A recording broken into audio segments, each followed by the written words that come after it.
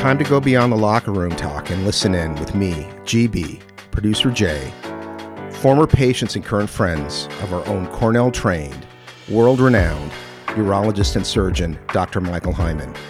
Let's talk about the issues on men's minds where no topic's out of bounds on another sit-down with two men and a doc. Hey guys, how's it going? GB, how are you? Good to see you. Yeah?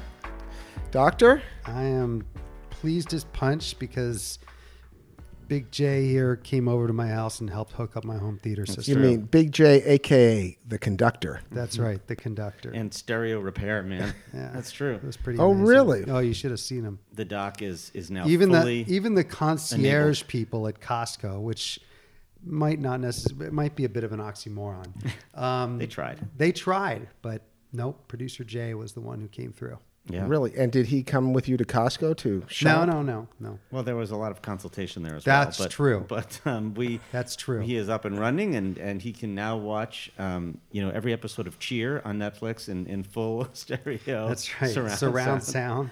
Whatever it is that you guys Now, watch. my son playing Xbox with gunfire behind him is the best. What exactly? We didn't hook that back up, did No, you? I did. Okay, I did. I hooked it back What up. exactly did you buy? TV? I had A stuff. surround sound system? I had stuff already, but honestly, it's like little by little over the last 10 years, it all stopped working gradually. It's like the sound went out because somebody moved something, and then the wires came out, and then I tried to put it back in, and it didn't work, and then I realized that the receiver was old, and there's all kinds of, and I just basically abandoned the whole room. And then what do? You donate it, or you? You mean all Give it the to old recycling? equipment? Yeah. I haven't decided. It's sitting in the hallway, and my wife has been yelling at me about it, as producer Jay witnessed today. The gramophone is going to stay. But Okay. And how do you know so much about this stuff? You're like a master of everything. You're like Stereo. a Renaissance technology guy. I've hooked up a stereo or two in my years. Yeah, it's these new ones. There's a lot going on there. In fact, the issue today ended up being, I think, pretty much a single button on the remote that it just took us a while to find. I am A long while. I am so inept. I had to call IT services because my plug-in speakers weren't working with my computer at work. It's not, it's no joke though. It's like it a lot of times the solution, as Jay said, is just this one button. But it takes. It'll drive you crazy. There's so many, things to guides and things to go through. The to other get thing there. that happens, those cables go bad, and when the cables go Right. bad, you've got to diagnose that as well. That It was may the not problem. necessarily be the hardware. I think in my old age, I'm going to put a sign up in the assisted living, facility elevator that just says something about, too many pictures on your phone. Call me. Actually, you know what? In apartment 3B. This is interesting. This is an interesting discussion because it's not what we were going to talk about, but I'm going to launch into something that we weren't planning to discuss because it's so apropos to what we're saying right now. On yesterday, I had a procedure I had to do at an ambulatory surgery center. It was a prostate biopsy, but it's not a typical prostate biopsy. It's what we call an MRI fusion biopsy. An MRI fusion biopsy. Yes. Notice how I paused so that GB Yes. could repeat that. It makes it easier for me to edit that out as well, which is nice. No respect. I tell you. But yeah, historically, when we would do prostate biopsies, now this is going to sound a little graphic, but what we would do is you take an ultrasound probe, which is basically shaped like your finger, and you put it in the guy's rectum. And he's lying on his side. And the vast majority of these biopsies would be done in the office, awake. So it's like having a rectal exam, except that it's a probe shaped like a finger. And then you get a little slice of something. And what you do is you use this probe to get an image of the prostate through the rectal wall. Because remember, the prostate sits in front of the rectum. It's not in the rectum. Some people think urologists are somehow like rectal doctors. We don't know anything about rectums. We just use the rectum to gain access to image the prostate or feel the prostate because it's in the next compartment. So you use this probe and you look at the prostate, and as you're with one hand, you're kind of moving it around and you're looking on a screen, on an ultrasound screen, and seeing what this gland looks like. And then there's a little needle guide, a little tiny hole in the probe that you can slide this long, I'm going to say, 6-inch long, 8-inch long needle but only the tip of the needle is actually going to come into contact with the rectal wall because it goes through the probe, and then it kind of protrudes out a tiny bit at the end of the probe, and you push a button and it makes a little clicking sound, and in that click, a little inner needle shoots out of the outer needle, goes through the rectal wall into the prostate, And it's a takes like a biopsy. hair of tissue, and that's your biopsy. And you usually do 12 samples. Wow. 6 on each side of the prostate in different zones that are predisposed or known to harbor Wait, I have a cancer cells. question. I'm imagining the rectum, and it's sort of tubular inside. How do you get to both sides of the prostate through, like, I'm a little bit confused how that works. I'm imagining, like, the rectum is like a pipe, right? Yeah, And then I'm imagining the prostate is next to that pipe. in front of the pipe. It's in front of the pipe, but then how do you get to two go around sides? like this? So is Well, you so turn is the probe needle, one like, way, and the hooked? needle's going into that. That would be the left side. Like think of somebody standing in front of you, and you're putting the probe up from behind, and you twist your hand to the right, and now you're actually aiming right it towards the left so side to of the right, prostate, and then you also twist your hand to the left. and you're getting the Okay. different sides of the prostate. Okay, Okay, just wanted to be so clear. historically, this was But the way. what the section that the prostate, when you're going through the rectum, the section that the prostate is leaning on is what body part? What do you mean it's leaning on? So the I mean resting on? no, yeah. So you have the rectum. What's connected to the rectum? The hip bone. What's connected to it? Yeah, the small intestine. Oh, the sigmoid colon, actually. So you're the colon. So you're going large through, intestine. Yeah. So you're going through the sigmoid colon. No, I don't go up that far. Okay, the so rectum then is what's the the- last right, 6 inches of your The, colon? so the last 6 inches. So that's just called the rectum. Yes. Okay. And at the bottom of the rectum is the anal sphincter. Anal sphincter. Okay, so you're in the rectum, and what's in the 7th inch above The rectum? Yeah. The sigmoid colon. The sigmoid you don't colon. go that far with Okay, this. got it. You're Okay. only going in about 2 inches. Okay. Okay. And no, but those are good questions because people, you take it for granted that people can understand this stuff, and it's not always easy to visualize. And you're right. You're not sampling all of the prostate. You're actually only sampling tissue from the rear rim of the prostate, what we call the peripheral zone, the zone of the prostate that's literally adjacent to the rectum. Because the prostate, remember, you have to think of it 3-dimensionally, and It's walnut the shaped. urethra goes right through Walnut it. sized. So you're getting all of you're sampling tissue on, if you think of that, again, it's like an apple and with the core removed, and you got the apple core. You're only getting the back half of the apple. All the front half of the apple you're not sampling, but that half is not known to really be a place where cancer forms in the prostate, and so we don't typically sample That's it. The Interesting. urethra goes through the prostate? Yeah. So Right through it like the core of an apple. Yeah. So why would the cancer only occur on the side that's up against the rectum? That's very interesting. Yeah, but it has. Yeah, I mean, again, remember they're completely separate and unrelated compartments. Embryologically, they form differently. Different blood supplies. They're totally separate organs. So does it have anything to do with that part of the colon No. touching the prostate? It has to do with the way the cell types, embryologically, how the prostate forms. Some of the prostate has more regenerative type cells in it than other parts, and the regenerative cell parts are the parts that are more prone to forming cancer. Very interesting. Okay. In any event, getting to what I was talking about. So the newest technique now, because as you can imagine, it's not super accurate. Now what we'll do is if we think they need a biopsy, in certain situations, not always, but in certain situations, we will say to them, before we do this biopsy, we're going to get an MRI of your prostate. Not because MRI is like 100% accurate for prostate cancer, but sometimes the MRI shows us very specific lesions that we do not see on ultrasound. Okay? Or at least Wait, sometimes we I've don't got see a question. Ultrasound, by the Yeah, way, let him- is. let him Let me answer just something. say one thing. Ultrasound is a very, very inaccurate and poor imaging modality to identify areas of prostate cancer. The reason why ultrasound is valuable is because it just shows us the gland, so we're targeting correctly, but it doesn't show us areas where we suddenly think, oh, that could be cancer. No, it doesn't do that. MRI, yes, except that MRI has a lot of false negatives. I mean, there's a lot of things you don't see on MRI, and so you don't know if they have cancer or not. So you can't rely on the MRI. So here's my question. Go ahead. You've been in practice 20 years, Yeah. right? So you've been out of med school for quite some time. It sounds like the technique you used during your residency was probably this ultrasound, if anything. Where are you learning these new techniques? And what are the requirements for a doctor, sort of like whether you're, an MLE for an attorney or a CPE for an accountant?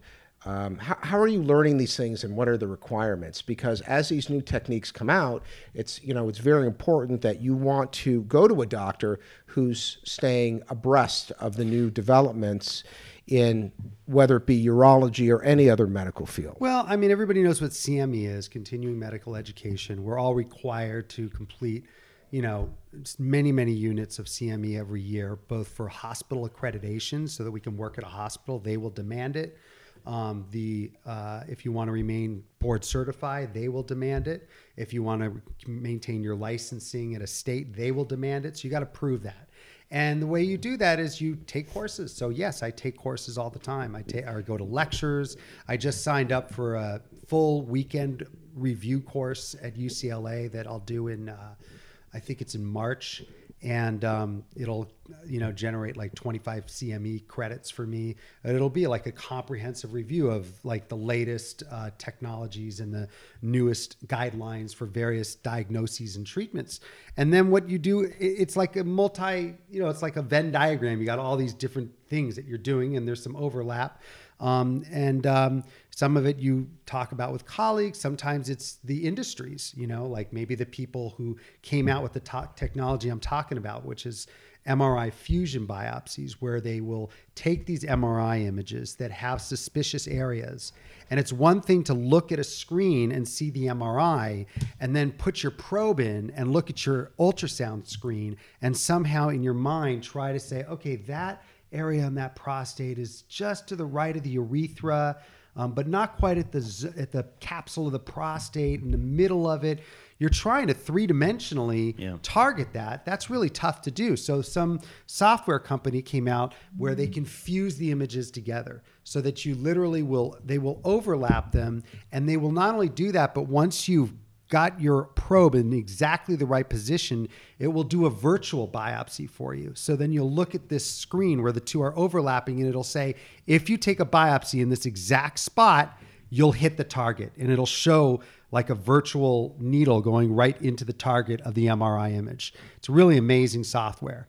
And that's a fusion biopsy. And so we do those sometimes. So yesterday, this is why this is apropos to our earlier conversation, I was doing one at the surgery center, and we were getting ready to the patient was on his side, and he was anesthetized for this because it's a little more complicated and it takes a longer time, and you're kind of doing more manipulation with that probe, and it's kind of harsh for somebody to be awake while you're doing all of that. It's one thing. In your office, you're able to do this? I am able to do the standard biopsies in my office because you can do them pretty quick, and if you're experienced at it, you're moving the probe very little, and so it's not that bad. Although some people might argue that everybody should be asleep, but honestly, 90% of biopsies take place in an office. But he's anesthetized, so you have to be in this case, the guy is anesthetized. He's asleep.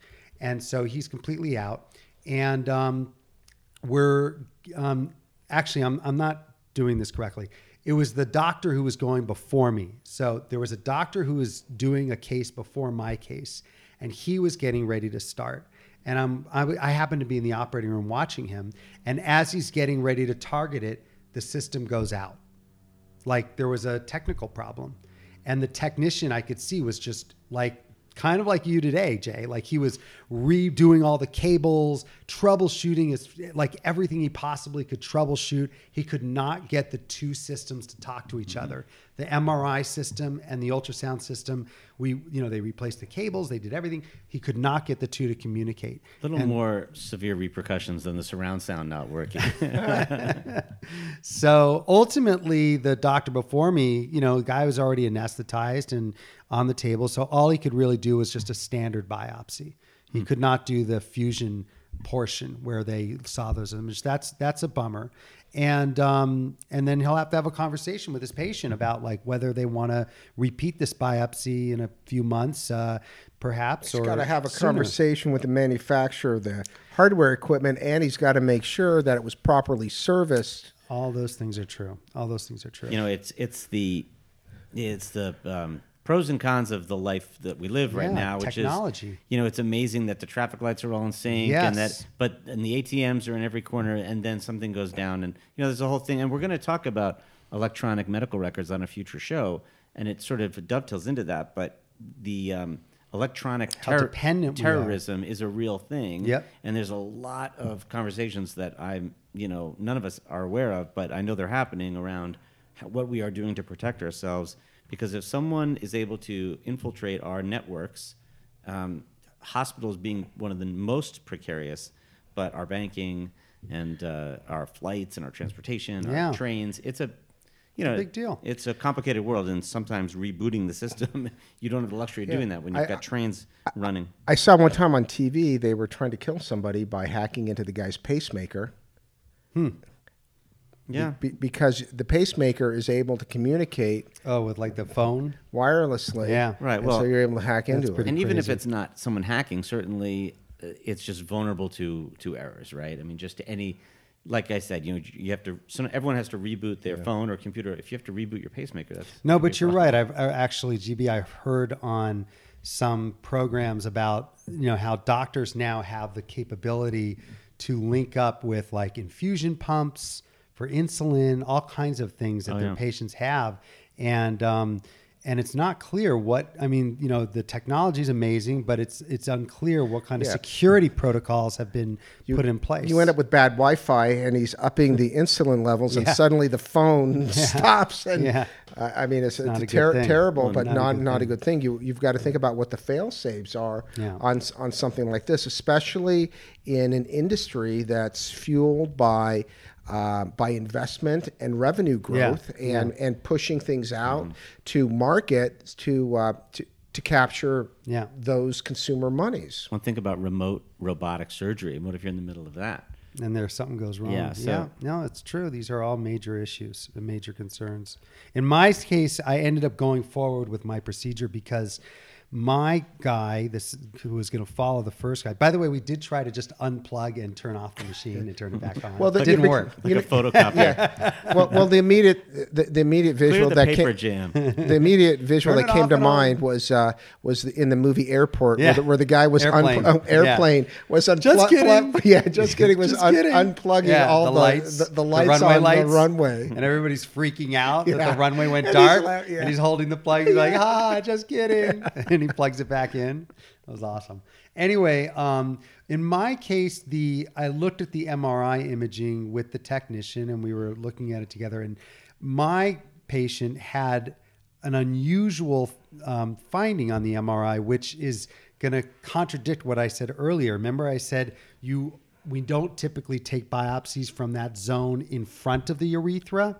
It turned out that the MRI showed a huge area in the zone in front of the urethra that looked suspicious. And it was really, to me, very sort of telling because this guy had 2 prior biopsies in the last 3 years. I'm sorry, I'm confused. I thought the machine wasn't working. The fusion. You could see the images on one screen, the MRI images. But you can't. It wasn't overlap them. Right. Okay. Right. So if it was a tiny little spot, like something the size of the tip of a big pen, inside a gland that was like the size of a small orange, it's going to be pretty hard to spear a needle into that thing when all you have to go by is a 2-dimensional image. But did you get it? We'll see. I mean, that wasn't my situation. That was the surgeon before me. The urologist before me had a little kind of tiny area he was trying to target. There was no way he was going to be able to your do it. area was so My big. area was huge. Got it. And it was all the area in front of the urethra. So I said, look, I can't miss. If I take 4 or 5 biopsies in this zone in front of the urethra, I'm going to get those You're spots. going to get it. Yeah. So I went for it. How do they clean these instruments? Remember, there was that whole big thing with that comes up. Right? Because you have that, that terrible, what is it?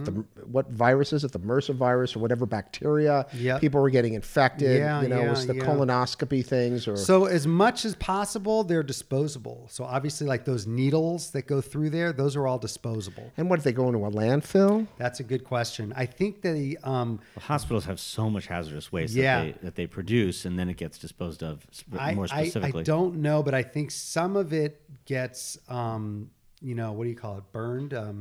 Incinerated. Some of it gets incinerated, but then there's, of course, the risk of what that does to the environment. Yeah, because I was thinking about like all the hypodermic needles. What do you do with all that? Yeah. There's so hospitals it's a huge produce problem. so Enormous much waste. It's crazy. Enormous waste. Yeah. It's awful. And, and then, of course, if you say, stop doing this, use reusable stuff, then somebody gets an infection, Right. and then you say that's not okay either. So you're damned if you do it and damned if you don't. So switching gears for this, you had discussed last episode about a kidney procedure that you had done. And we ran out of time, and I just wanted to double back. And, Sure. And because it seemed like something that was... There was another case where that case was a really big, kind of a Nerf football-sized tumor in the kidney, so we took out the entire kidney. It was a huge tumor. But then the second case was a smaller tumor, something more akin to maybe the size of an apricot in the lower half of the kidney, so that if you chopped off the lower half of the kidney, you could salvage the upper half of the kidney, which is always worthwhile if you can do it. And that's called a partial nephrectomy as opposed to a complete or radical nephrectomy. And they're much more challenging, believe it or not, than taking out the big giant kidney tumor. And let me bleed. ask. Well, that's just educate us that haven't done this before. A kidney is not something that you are then sewing it up like this part that you're cutting off, because the whole thing is the whole organ is its own entity, for lack of a better word. So let me rephrase. If you cut it, what into it, what am I looking at that point? Right. So you think of it as that bean. You've got the bean. Yeah. Just picture yourself a bean, and you're cutting off the lower half of the bean. Right. And then you're flipping it up and looking at that cut surface. So the center of that cut surface is the compartment where urine is collecting, and therefore, now that you've sliced off that lower half, you can cause a leakage of urine. Urine can leak into the body, so you have to sew those compartments up. So there's a cavity, small cavity, very tiny, not like the stomach or lungs. No, these are teeny cavities, but you Okay. have to sew them up. Okay. Yes, and then there are blood vessels. Maybe 1 or 2 of them you can actually see. They're like 2 millimeters in diameter, and you can try to cauterizing them. Usually, you have to sew them up. You put stitches into them, and you stop them. But then there's thousands of smaller vessels that you can't really see. All you see is just cut surface bleeding like crazy. That's what I was picturing. That's what you're seeing. You're mostly just seeing cut surface. This cut surface is just diffusely bleeding like crazy. So how do you stop it? In the old days, when I was training, we would do these open. We would open, the guy would, you'd have a big incision, and you'd have your hand around the kidney. So you would squeeze it. And if you squeezed the kidney, you would stop the bleeding. So you just got to leave your hand there forever. No. So you'd squeeze the kidney and stop the bleeding, while with your other hand, you would throw some stitches into the tissue, round and around and around and around. And then you would let go. It would be bleeding, and you would gently tie them down. If you tie too tightly, they would just rip out. Yeah. Oof. So you would have to tie them very gently. There was all kinds of techniques to prevent them from ripping out. Now, of course, we do this all much less invasively. We don't make a big incision. And this is where we can do them laparoscopically, but now the best approach is using robotics. And so what you do is... Going in from where? You make little port incisions just like you would like Okay. a laparoscopic procedure. Okay. You've got your camera port and you got your 2 instrument ports. And I see. You, the surgeon, are sitting at the robot console and you're operating those instruments from the console, and you put those stitches in just like I said before. But in order to prevent the bleeding to go crazy, you put a clamp on the artery. Now, there are different techniques. Some people do it where they don't put the clamp on the artery and you lose a lot more blood. In this case, we decided to put the clamp on the artery. Which is kind of what you did in the other procedure, right? 'Cause Yeah, you- except that was permanent. That was permanent. In Oh. other words, those were internal coils that went inside the vessels and permanently stopped blood flow to the kidney. That was in the big operation where we took out the entire kidney. because you took it all out. Yeah. In this case, it was just a temporary, it's called a bulldog clamp. And it's just a clamp that when you release it, it grabs onto the artery, but doesn't damage it. It just squeezes it. And then when you're done, you press on the back of it and it opens up and you can really pull it off, the clamp. So it's like it's a clamp that it's maybe an inch long.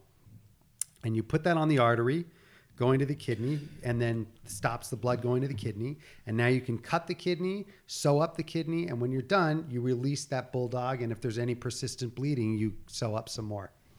So that it's still done in a similar way, but Yep. now it's robotic. Yeah. Can I ask you about the robotic part? Are the controls that you're talking about, how much are they able to emulate what you're used to with your hands? And Incredibly well.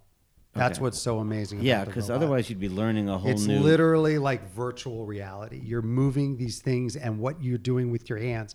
You go like this, and you watch inside of the screen, and these two things are. Our going like listeners this. are really Yeah, sorry. hearing what your hands are doing. Yeah, I'm making a motion with my fingers of like I'm tying a knot. And when you look on the TV screen at the real instruments inside the body, they are making the exact same motion. So are you exactly? you're wearing gloves? If I pinch my fingers, those instruments are going like this. No, I'm not wearing gloves. I'm sitting unscrubbed next to the patient at a console with no sterile stuff on me. I'm just using and this machine that I'm sitting. It's like a video game. Yeah. You're sitting down. But what are your You're hands looking through these eyes. connected There are 4 little rings. Oh, One. okay. To think of and those 4 little rings, 2, my index finger on my right hand and my thumb on my right hand, and my index finger on my left hand and my thumb on my left hand, and they go into those rings. And when I pinch my fingers together, the 2 instruments inside pinch together. And when I twist my hands, the 2 instruments twist. And when I move my arm in a circle and like this, those instruments move in circles. So they basically replicate exactly what I'm doing. So you found the adjustment not to be that difficult. It takes some training, but yeah, no, it was quick. Most people. This reminds me of this uplifting news article that producer Jay sent me from Reddit about humans wearing teledildonic suits that can now have sex with others over the internet. It's probably a similar type of technology. I missed that one, GB. But thanks for the heads up. No, here's the item that you sent me right here. Yeah, I'm not a big Reddit guy. Every now and then. But thanks for the credit. I'll keep that in mind. Well, that's sounds kind of crazy to me, but that's an interesting day. I'm Which doctor? The doctor story or my story? No, or both. I've dispensed with yours pretty quickly. The squeezing of the kidney is remarkable to me. Yeah. Yeah. All right, guys. Well, thank you. Thanks.